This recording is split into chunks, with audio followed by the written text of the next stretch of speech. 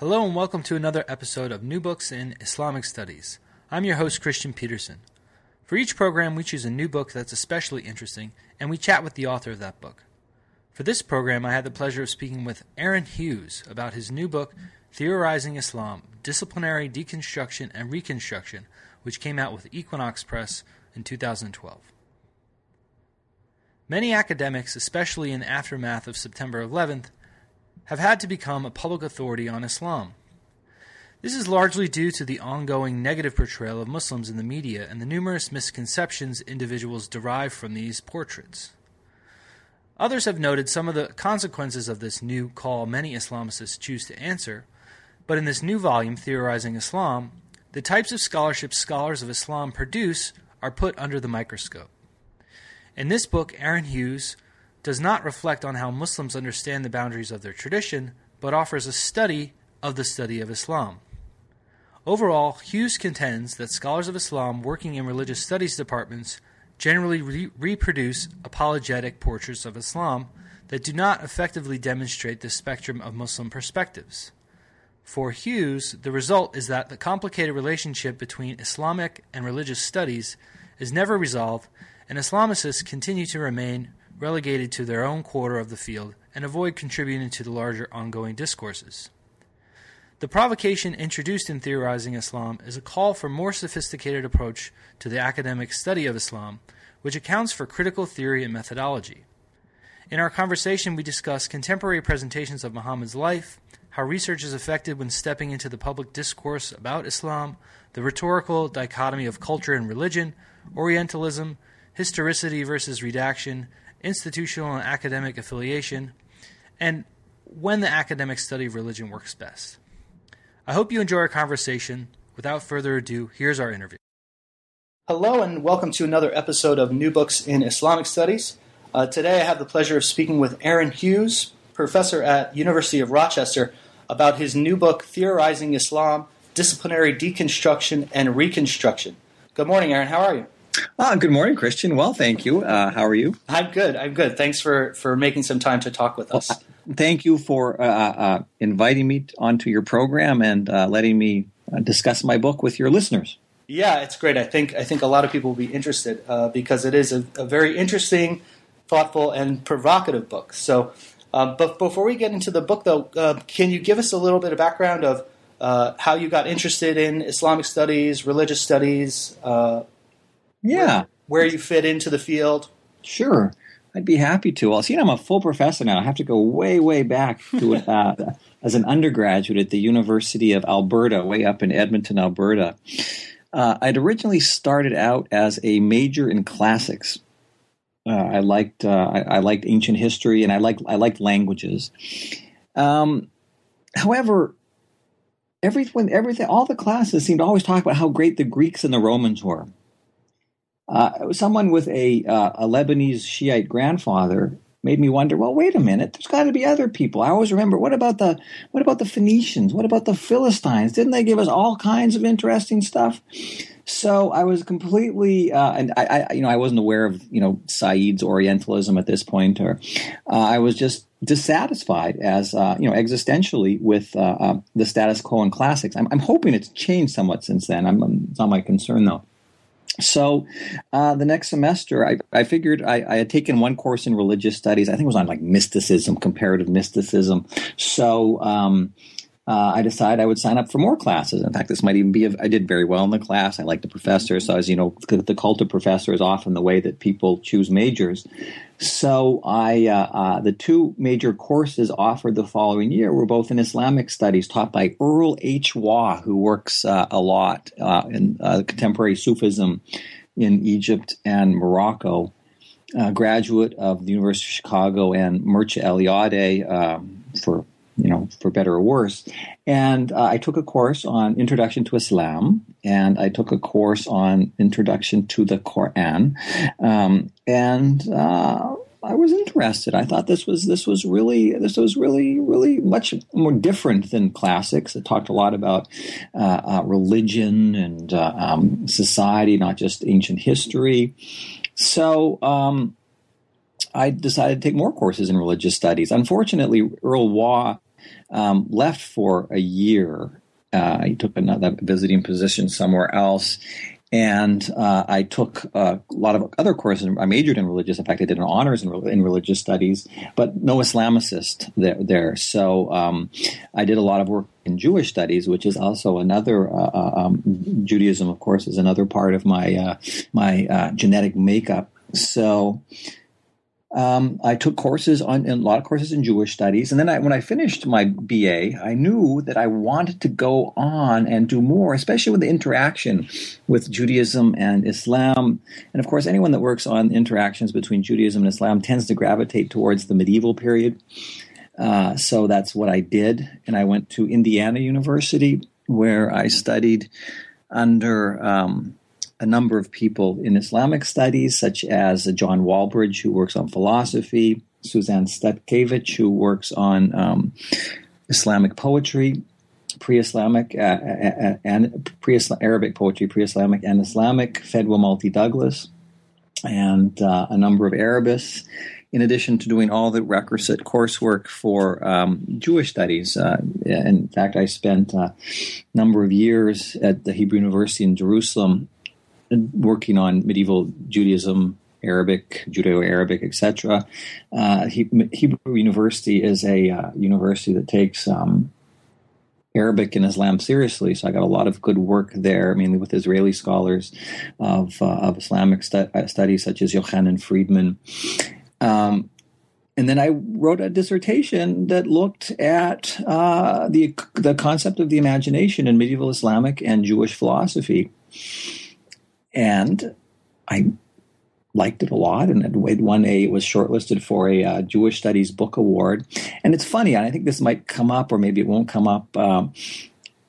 People in Jewish studies are receptive to things in Islamic studies, whereas people in Islamic studies, for all kinds of political reasons or other, tend not to be so receptive to work in Jewish studies.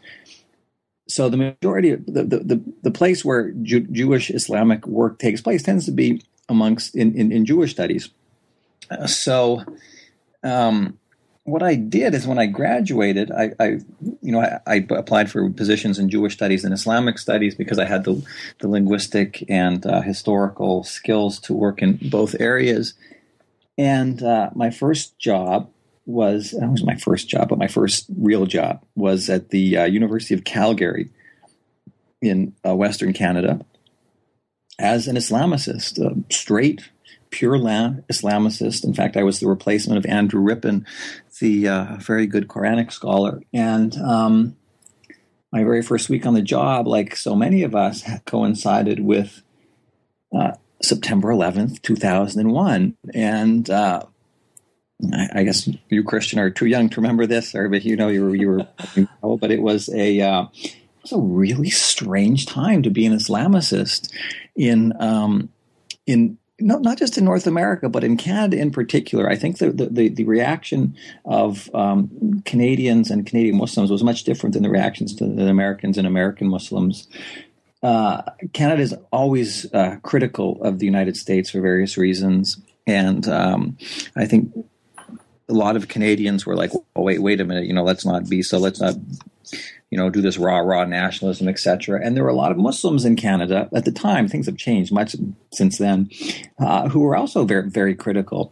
I remember as the Islamicist, I had to speak at a not an interfaith, at the week after there was some kind of service at the university of remembrance for the victims of 9/11. And one of the representative from the Muslim Students Association, he was a young man from Tunisia or something, got up and said that Islam is a religion that will always fight for the oppressed, and was very militant, and basically sat down, and everyone in the audience was aghast. And it was around this time that I began to think, as Islamicists on the Islam AAR listserv began to respond to this, the way in which Islam was bandied about, the way in which it was talked about, real Islam wasn't about this, it's about this, and really got me interested in thinking about, well, what is the real Islam? And maybe there's no such thing as the real Islam, because the real Islam, like the real anything, is always in the minds of those who are doing the construction. So that led me into my first theoretical book on Islamic studies, Situating Islam, in which I tried to account for the discourses that gave rise to Islamic studies and that could produce these discourses that were occurring in the aftermath of September 11th amongst Islamicists. I should be clear here that my interest is not in Muslims. And that, in the Theorizing Islam, we're going to talk about shortly. It's always about scholarship. So it's meta questions. And so in that book, Situating Islam, I tried to, look at the various ways in which Islam is produced in the academic world, surveying textbooks, conferences, groups like Campus Watch, Daniel Pipe's Campus Watch, people like in Islamic studies, people that were essentially liberal Muslim theologians who were writing in the context of religious studies, using the discourse and the comfort or protection that religious studies offered them to essentially engage in liberal Islamic theologizing. And in many ways, I thought, and for the most part still continue to think, use that as a pulpit with which to create a real Islam. And not that there's anything wrong with that. I always like to compare that what some of these liberal Muslim theologians are doing now is not unlike what liberal reform-minded theologians were doing at the origins of Jewish studies back in Germany in the 19th century. People like Abraham Guy, Heinrich Gretz, etc. So that's a long version of how I got from there to here. Yeah, no, that's great. It's good because you can see how a lot of these concerns arise from your own experience when you read Theorizing Islam. Yeah, and, you know what? Let me just add one thing, Christian. Yeah, go ahead. What I personally found it very difficult because I'm not a Muslim, and often in those weeks and months and even years after 9/11, people wanted me to be a voice for Islam, whether at the university, whether in the media, whether interfaith dialogue things or at churches or at synagogues. And I felt very uncomfortable going somewhere speaking as or for Muslims. And I think it was just the repercussions of that really enabled me, or really led to the writing of Situating Islam. Yeah. There's in the beginning of the book, you kind of talk about the complicated relationship between Islamic and religious studies, and I know you don't necessarily cover this in depth in Theorizing Islam, but maybe you could kind of just briefly situate this relationship, since I know you do this elsewhere. Sure. Well, religious studies, for listeners, is a very complicated discipline, and I think I always have to be clear that when I'm saying that there's problems with Islamic studies as taught within departments of religious studies, I'm not trying to say that the way religious studies is taught is any better. I think that religious studies, like Islamic studies, and in fact, I think Islamic studies is only good as its mother discipline, is full of making essentialisms about making phenomenological comparisons, about ecumenicism, and so I think that the relationship between religious studies and Islamic studies is a complicated one, which I tried to address in Situating Islam, how it went from Semitic studies into religious studies, and I tried to trace that. But I think that is that for the longest time, Islamic studies hasn't fit well within religious studies for all kinds of reasons.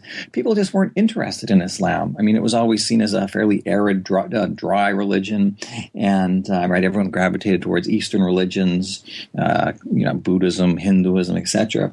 And one thing that September 11th has done is really thrown Islam into the spotlight. And in the years after 9/11, the job postings for people in Islam went up exponentially. I think one year I counted there were as many as like 40 jobs for Islamists, and at one point I think there were actually more jobs than there were people to fill them. So, if that was only the case today.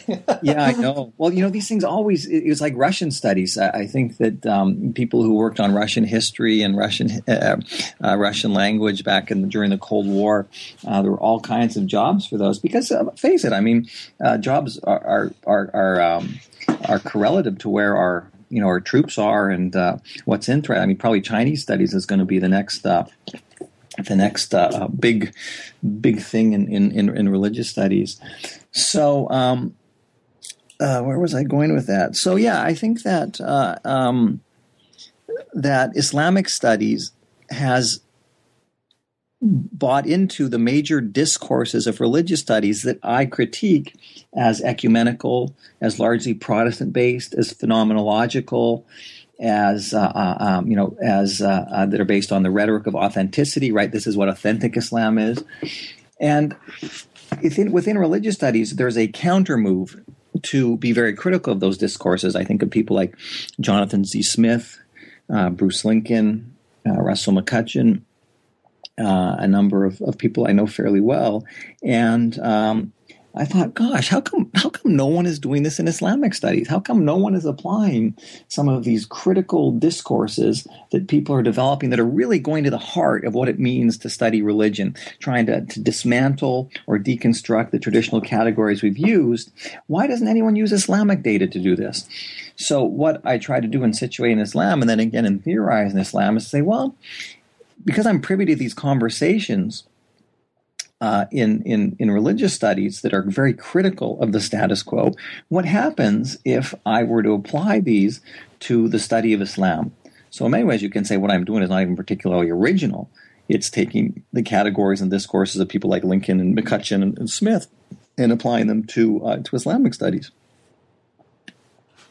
Now, you've largely described this without labeling it, but in the book, this kind of apologetic position you call Islamic religious studies. Yeah, and that term I struggle. I think I've been saying in the introduction. I struggled for a long time to what to call this because it's the term. It's infelicitous to say those scholars in religious studies department who study Islamic data. So Islamic religious studies was a term that I borrowed from the book by Ernst and Martin in Rethinking Islamic Studies. They refer to this term, so I said, hey, they're gonna call themselves that. And in fact, many of the people in that volume, and I'm quite critical of that volume. I thought, well, that would be a good term to use to describe those whom I'm critical of, those of whom I'm critical. Whereas Martin and Ernst and other people in that volume, I think, use the term positively as opposed to pejoratively. So that is the blanket term I refer. Now, of course, I have to be clear here. I'm not trying to say that everyone in Islamic religious studies is doing bad. There are so many fascinating, interesting, highly specialized works that are produced by scholars of Islamic religious studies, and that's not I'm not trying to level my critique against those people, although sometimes I think they still use terms like religion, experience, and Islam in ways that I think need to be nuanced more. My main critique is the way we talk about Islam in the introductory classroom, which is where the majority of our teaching goes on, or the majority of our energies are expended at the university, and the ways in which scholars of Islam really apologize for Islam, which I guess on many levels there's probably nothing wrong with apologizing for your tradition, but I think that it's very important to be aware at what point one is being a theologian, speaking within the tradition, and at what point one is speaking about the tradition. So I always think that in this religious studies classroom, or Islamic religious studies classroom, like the university more generally, we have to be absolutely clear what we're doing. We're not here to adjudicate what is good Islam, what is bad Islam. we're here to show how various groups who invoke the term Islam struggle with one another and struggle with that. So I'm really interested, probably because of my own contorted sense of identity. I'm always interested in how identity is constructed, maintained, formed, patrolled, etc. So this is what I try to do in the religious studies, in the Islamic religious studies classroom. Now, you talk about this in the first chapter, or the first section, I should say, in relation to Muhammad. And you use several kind of books that are aimed at a kind of mix of popular Muslim, non-Muslim, general readership, I guess, would be a good way to phrase it. Right. So what do you see as kind of the characteristics of some of these post-9/11 histories of Muhammad or biographies of Muhammad, or however you want to describe it? Sure. Well, I think the majority of them fib. And that's because, as you know, any scholar of early Islam will tell you, we know next to nothing about the Prophet Muhammad. All we have are the reminiscences of later generations. And it bothers me that the books of which I'm critical in that chapter are all written by, the majority written by believing Muslims who are trying to say that we can accurately access the historical Muhammad when they know that we can't.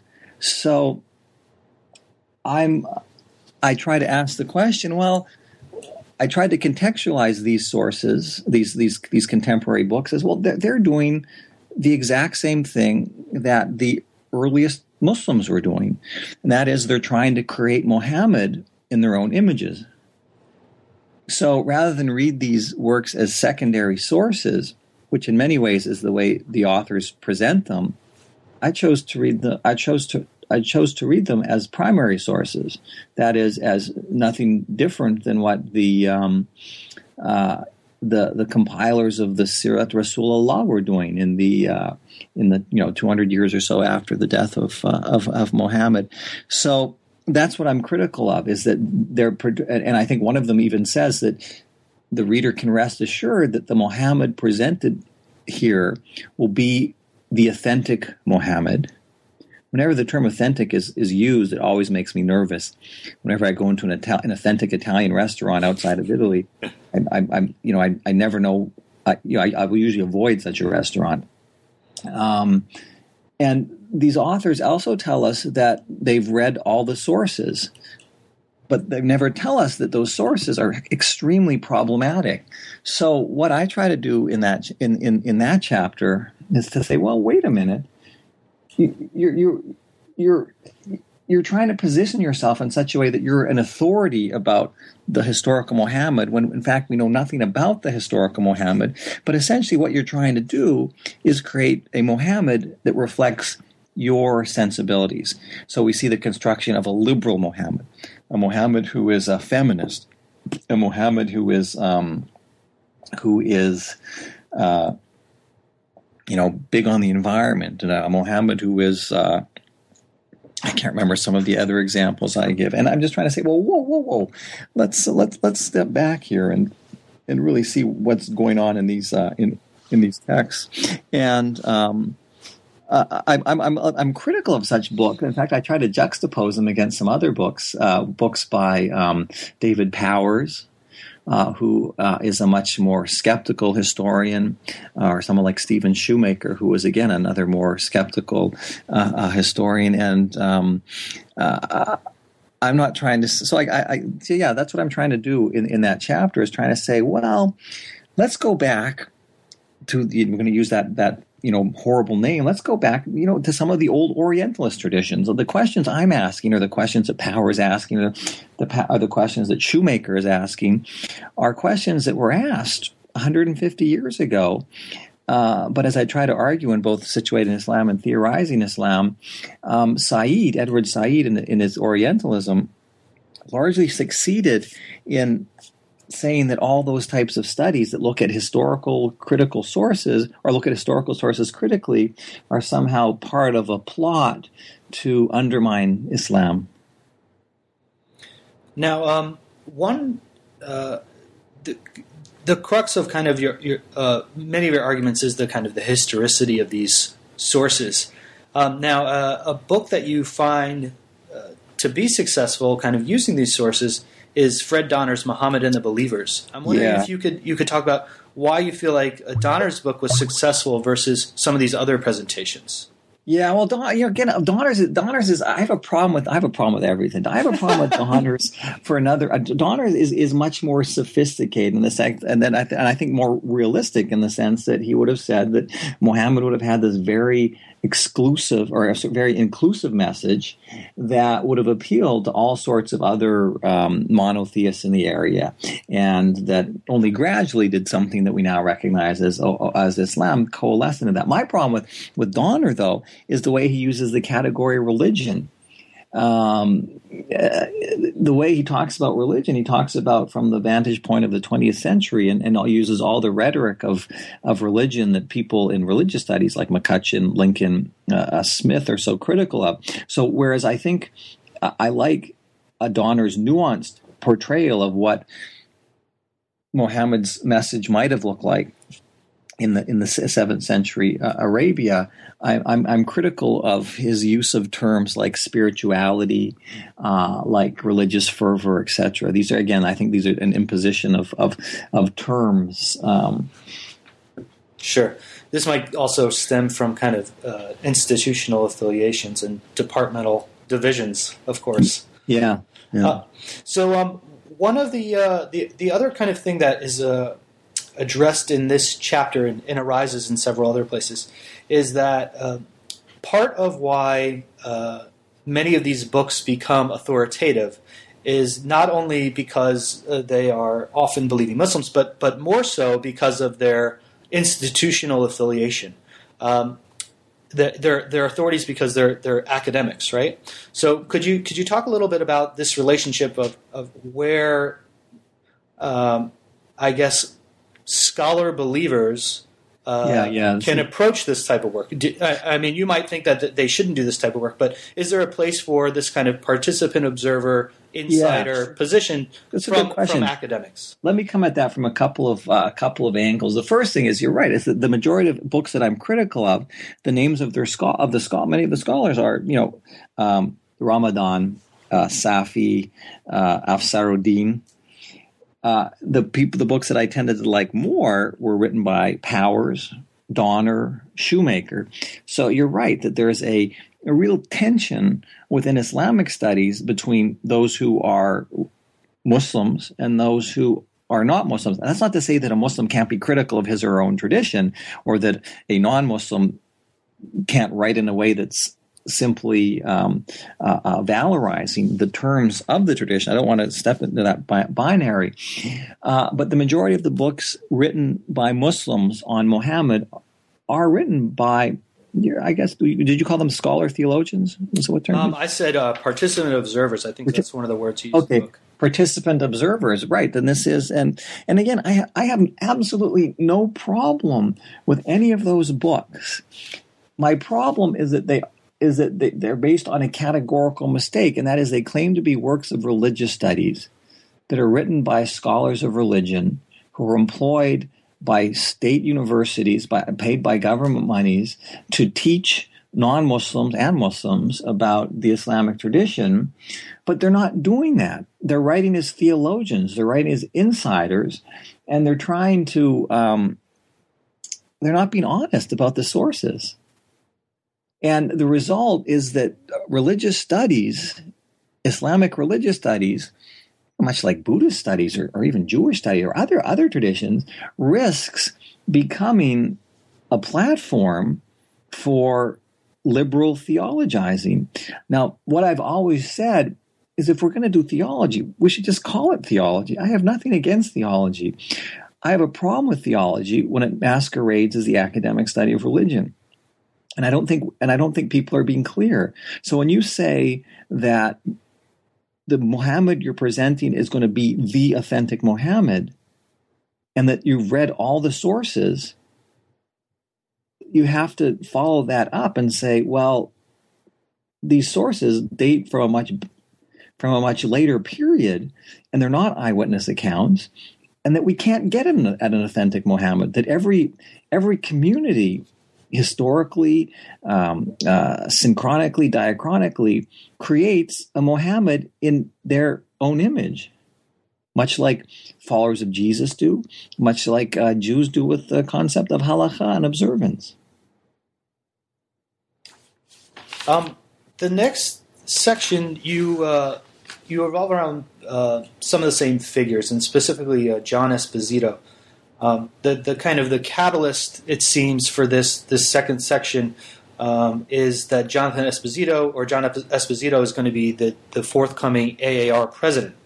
But this section also brings up broader issues revolving around the role of the scholar of Islam. So I'm wondering if you can kind of begin your discussion on this topic on how is the research of an Islamist affected when they must step into a public discourse often about Islam, and what might be what is a public audience expecting of a scholar of Islam? And you've talked about this a little bit in your own experience. Maybe you could elaborate. No, you're right. It's a very tough question. I sometimes think that if 9/11 had never happened, what scholarship in Islamic studies would have looked like. It seems that there were a lot of people doing really good things that in the immediate aftermath of 9/11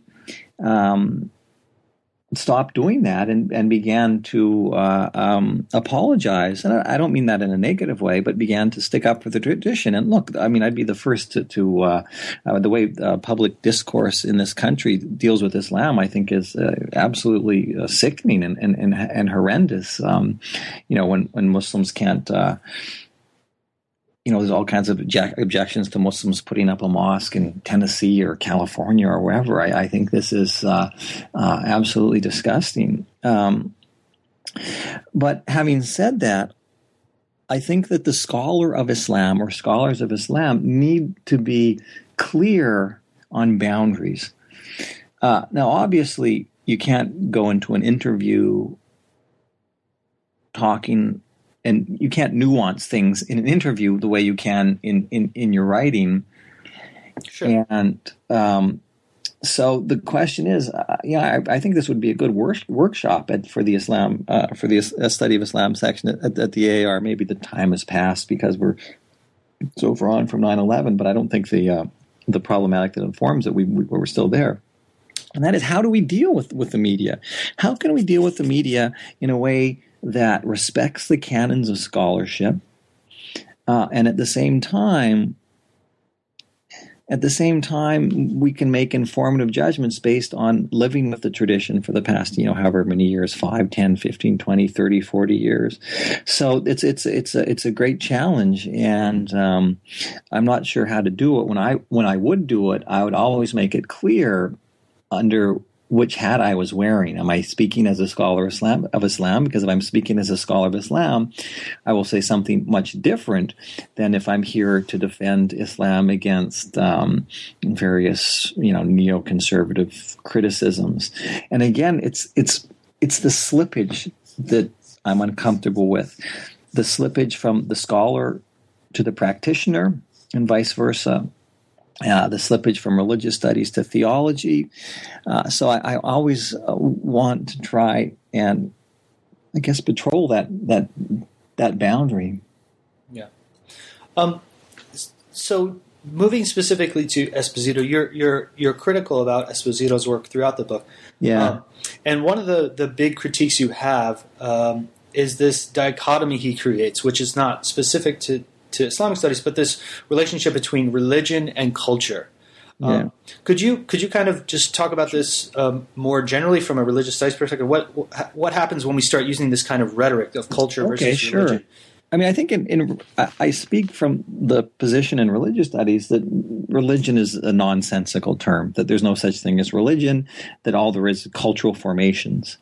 So Right away, then, I mean, there's even historical reasons for this, right? I mean, most cultures of the globe don't have the term religion.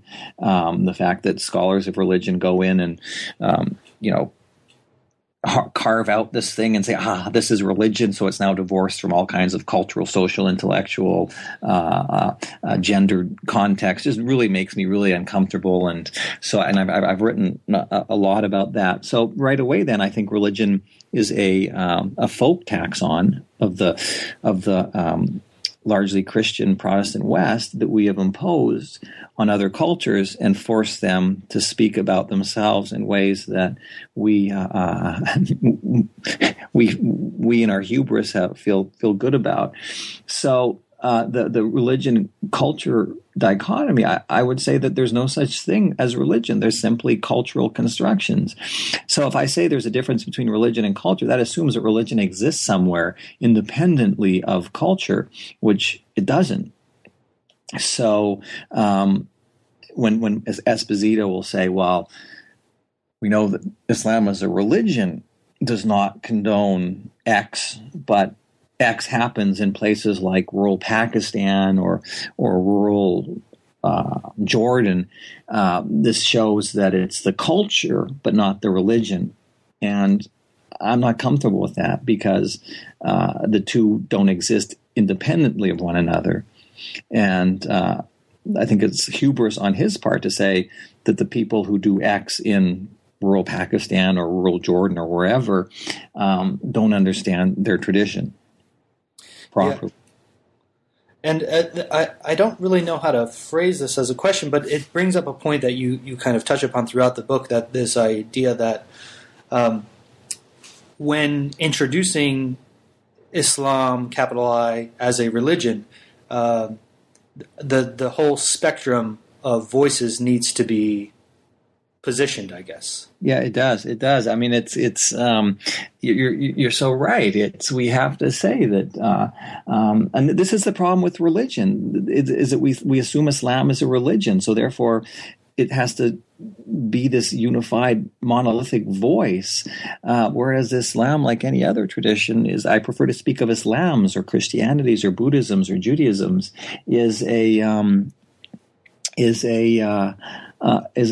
symphony of instruments, to switch metaphors from voices to instruments, and we have to pay attention to those, because if not, we again fall into the problem that Esposito does, as saying that he knows, right, this non-Muslim white guy teaching at Washington D.C., that he is the arbiter of what is authentic Islam and what is real Islam and how religious Islam differs from cultural.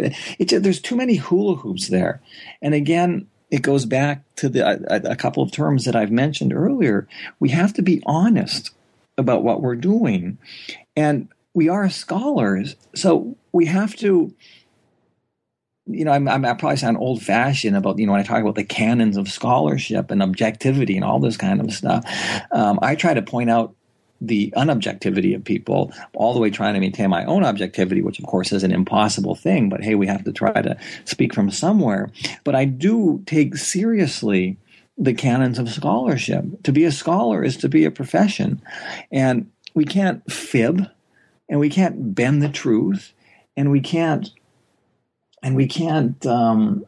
do these sorts of things all in the name of a good story, or all in the name of portraying Islam in a way that reflects our own sensibilities. So what I try to do is, as you said, is to, in the very introductory classroom, how can you account for the diversity of Islam without making us the arbiters, the judges of what is real Islam and what is unreal or fake Islam?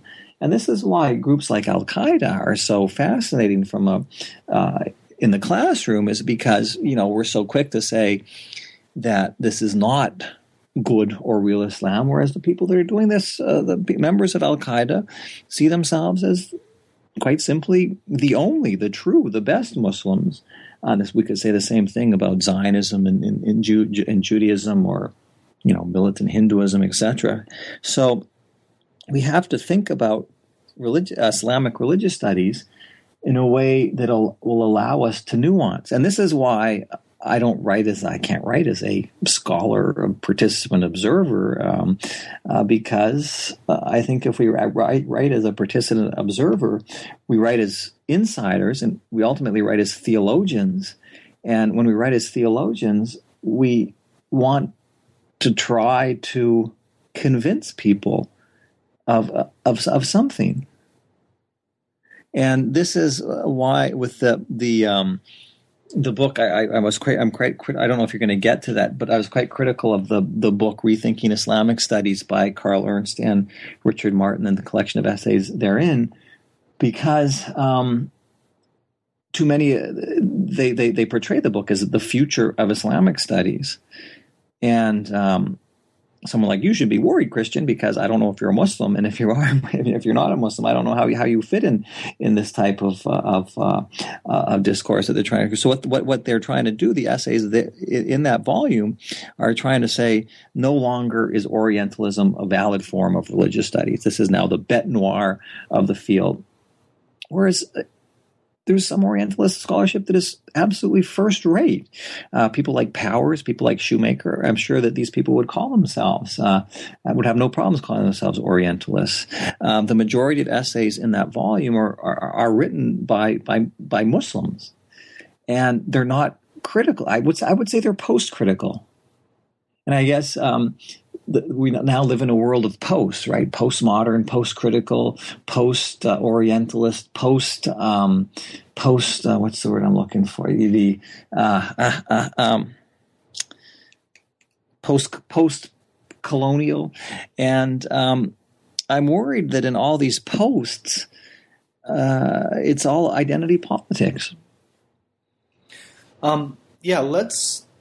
So you kind of break this book up into 3 sections, and the last section is kind of a larger reflection on this text, this Rethinking Islamic Studies, which from the contributor's perspective is a kind of applying kind of new methodologies or new theories. I don't really see the new theories or new methods, but I'll take.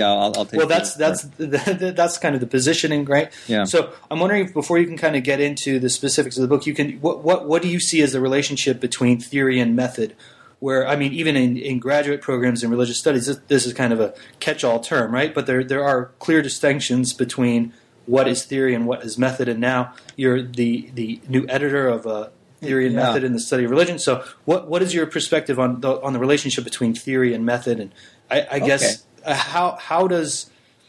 when does the academic study of religion work best in that perspective? Okay. Well, I think theory and method are two very different things, and I don't think we nuance them enough. I mean, theory for me is literally sort of causal, explanatory accounts of religion.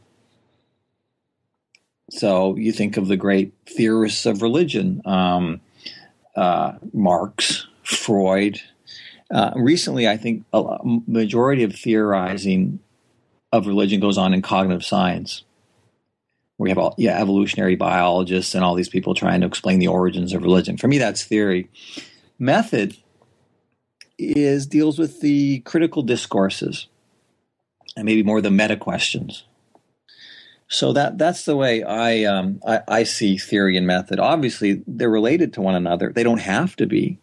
And oftentimes people in dealing with theories of religion are very critical of people working on methodologies of religion, and vice versa. I don't know if you were at the Nasser panel this year when we looked at the identity of Nasser, the North American Association for the Study of Religion, where people like Russell and McCutcheon and myself were on that panel. I think we both deal with the methodology of religion, whereas our respondent was Don Weeb, who is very much a theorist of religion, and he spanked us good for all the wrong reasons, I think. And but it was clear to me that even within issues of theory and method in religious studies, there is so much incongruences and so much disharmony that to say that it represents a field of study is problematic. Now, as far as how does this relate to the Rethinking Islamic Studies? Well, you're right. It's an attempt to address what they say new methodologies and new theories to the academic study of religion. I don't see this in many of the volumes, in many of the essays. Some I do. I think actually the I said in my review of the book, the chapter by Martin and his colleague is very good. But they in the introduction, they're trying to find ways to, and I think they're like me. They're aware that there's a disconnect between theory and method in the study of religion and Islamic studies. So they're proposing a model to try to deal with that. I don't know what the model is. I guess it's a melange of models, but I don't think any of them really deal with it properly. None of them deal head on with issues of theory and method in religious studies. So I think I said, a couple times they mention Assad in the beginning, but no one really deals with Talal Assad in a way, and say the way someone like Ruth Moss would do from the University of Colorado. I mean, it's almost the invocation of names, and I worry about this not just in Islamic studies, but in religious studies more generally. You can go into an interview and you can mention, oh yeah, well, I'm a Smithian. And Smith becomes code for what? So that without actually having to follow through or Assad can be code without having to follow through the repercussions of an Assadian analysis for your data. So again, I think that a lot of the essays in that volume lack a certain scholarly rigor. They're written, as you said earlier, from the position of scholar participants or participant observers or theologians. Some of them are outright theological. I think the essay by, what's his name? The very first one by... Vince Cornell? Yeah, by Vince Cornell. It's completely theological. You know what? I think he'd probably admit it was theological. And he and I would probably agree. There's nothing the matter with theology. However, to say that this is a new theory and method for the future of integrating Islamic studies into the secular study of religion baffles me. Okay, go on. So where do we go then? I guess, and you kind of try to do this in the conclusion, right? So yeah. So where do we go? How should we? You call it a new Islamic studies. How should we approach this? I know, I'm always worried that everyone's going to see me as just the deconstructor. So I always feel like I have to put something at the end of my works to show that I'm not just all pessimistic. The glass is only a fifth full or whatever. Yeah. I mean, to me, if we're going to do Islamic studies in religious studies, which is what I'm interested in doing, which I'm assuming what you're interested in doing, and I'm assuming that the majority of people who study Islam who exist in religious studies departments are trying to do, we have to try to connect to the discipline. We can be critical of it. I don't think that everything that Smith says is good, or everything that Lincoln says is good, or everything that McCutcheon says is good, et cetera, et cetera. But we have to try to show how we have to. I'd like to see more meta studies. How are things constructed? I'd like to see more. I like it when Islamic studies, as probably reflecting my own idiosyncrasies, is, to me, I've always cross-pollinated work in Islamic studies with work in Jewish studies. So I always like the interdisciplinarity. I like the way that that interdisciplinary can bring to equations. I also like the questions that people like Shoemaker ask, and that is, he has a very fascinating argument that Muhammad. What do we do with those traditions that say Muhammad didn't die in Mecca? And I'm pretty worried that he actually died in battle trying to retake the quote-unquote Holy Land. What do you do with people like in the Rethinking Islamic Studies who really present that book as the future of the discipline? And as I make note in both the review in the jar and in my larger review in the chapter in the book is they there's nothing pre-modern there. People aren't interested in, the redactional history of the Quran because it's politically incorrect. It might offend Muslim sensibilities or offend sensibilities of others. We can have books devoted to the chanting of the Quran in rural Indonesia, but very few people in Islamic religious studies want to ask hard questions about early Islam. So I'm worried that the Islamic religious studies has systematically said what is good scholarship on Islam, or what will now count as good scholarship on Islam, and what won't. You can't work on quote-unquote Orientalist topics, but you can work on topics of gender justice. You can't work on the relationship between the historical and the cosmic Muhammad, but you can work on showing how Islam is read in a certain way, supports homosexuality, etc. So I really see myself, I hope I'm not, but I often see myself as sort of the lone wolf who's constantly trying to chip away at these regnant discourses. I don't know I have no idea how effective it is. I imagine I'm just ignored. But I feel that some of us have to just try to make others aware. And that's why the article I wrote, the provocation that appeared in the pages of MTSR, I really wrote as a provocation, as a way to, sort of rhetorically, and in the genre of the provocation, to get people to think about it. And I think a lot of people got semi-angry at me. Some people agreed with me.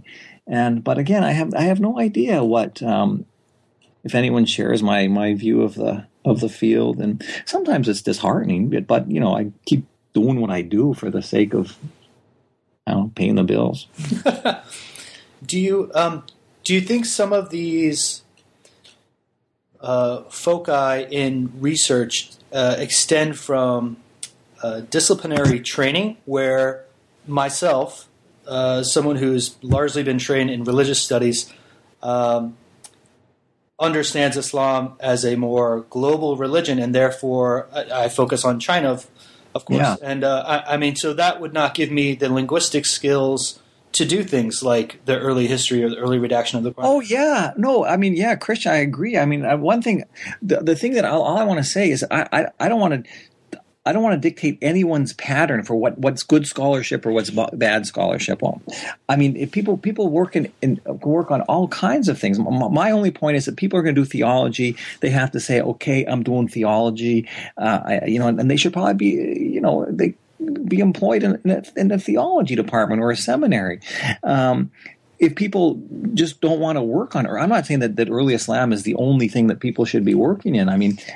People like yourself who worked on Islam in China, this is great. And it's especially great because you are trained in the critical discourses of religious studies.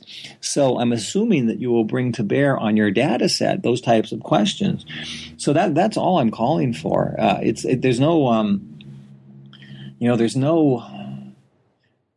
I'm not trying to be ideological. Everything is ideology. I guess I'm sort of Marxist that way, but I'm not trying to say what people should work on. And I think that's why I found the Rethinking Islamic Studies so offensive, is because I got the sense that this was an attempt to say what was in and what was out. Yeah, this could be the case because I think some of this work does happen, but it often does happen in other types of places, especially a lot of research in Europe is going on with kind of the early Quran, issues of historical research, but they often tend to stem from Near Eastern departments or other types of departments. So it could be these kind of institutional divisions as well. Yeah, no, and that's but then the question is, how do we how do we engage these issues in the religious studies classroom? Like, I guess that's really our bread and butter. So we should always bring that back. So what do we do? See, my fear is that we'll have majority of our students will come in and they'll take one course on Islam or the, introductions to religions of the West or, something like that. And this is what always would bother me. So let's say when I was back at the University of Calgary, I would do a one-semester course that looked at Christianity, Judaism, and Islam. Now, when I talked about Judaism, I would always talk about, how the religion of how basically how monotheism was a political invention. Because when King Josiah tried to make the Deuteronomic reforms, and then I would talk about, the invention of rabbinic Judaism, and then I would talk about the invention of reform and orthodoxy and all this kind of thing. So always using those terms, invention. When we get to Christianity, as you know, people that work on Christian origins, some of them are extremely sophisticated. I think of my friend and colleague like Bill Arnell or Willie Brown at the University of Regina and Alberta, respectively, who talk about the invention of Christianity. Then when we get to Islam, no one ever uses that term. You can't talk about, you have to work on Muhammad received the Quran from the Archangel Gabriel on top of Mount Hira, whatever, and there's never that conversation. So if you're a student, Muslim or non-Muslim, you go into that class, you hear the professor talking about Judaism about invention, Christianity about invention, and Islam about faith based on essentially creedal statements. What do they believe? That Islam is the true religion, which is a great theological point because we can talk about inventions and also. So what I'm trying to say in the introductory class book and textbook and in introductory presentations, we have to use the same kind of language that we use with other traditions. And I don't think that's done enough. That's kind of a good segue since we're kind of running towards the end of our time. Maybe you could talk about some of your forthcoming projects and what you might be working on in the future. I know you have a lot of stuff coming out right now, but I would love to also hear about what you're kind of working a little further down the pipeline. Okay. I have a book of mine just came out called Abrahamic Religions on the Uses and Abuses of History, in case you think I was hit on the head and I'm actually going to talk about Abrahamic religions on it. And true to my critical nature, I'm extremely critical of the discourse Abrahamic religion. So what it is it's a genealogy of the term. And my goal is to do for the term Abrahamic religions what Bruce Lincoln did for the category myth. And I basically show how it's a modern invention and that historically Christians, Jews, and Muslims have killed in the name of Abraham and the proper interpretation of Abraham, and now all of a sudden we use it as if it is as an interfaith marker. And I just want to, just try to bring the same critical skills to that I bring to all my other projects. In April of this coming year, I have a textbook scheduled to come out with Columbia University Press called Muslim Identities, An Introduction to Islam, in which I try to do precisely what I've talked about here. I remember talking to a couple people this year's AAR, and they said, well, how did you arrange it? And I said, well, I arranged it the way every other textbook is arranged, because if I arranged it differently, no one would be interested in it.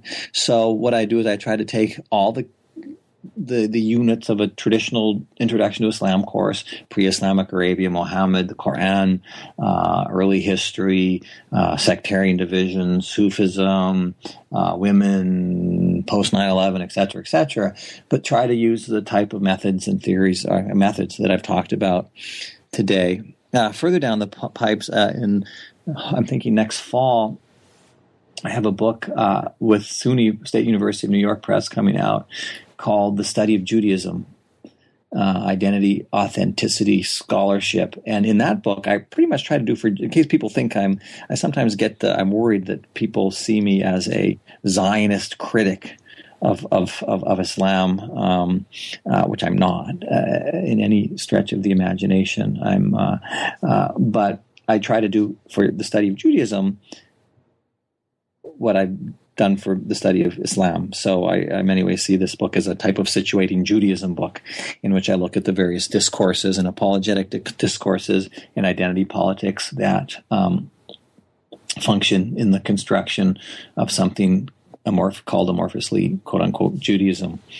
So that's that. I also am working on a new project on which takes me back to my old textual skills on the impossibility of Jewish philosophy. And other than that, I got a bunch of other projects on the go. You sound very busy. I try to keep busy.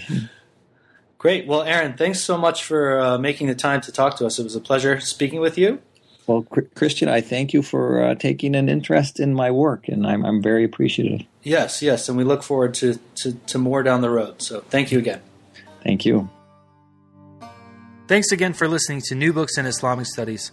That was my conversation with Aaron Hughes about Theorizing Islam, Disciplinary Deconstruction and Reconstruction from Equinox Press, 2012.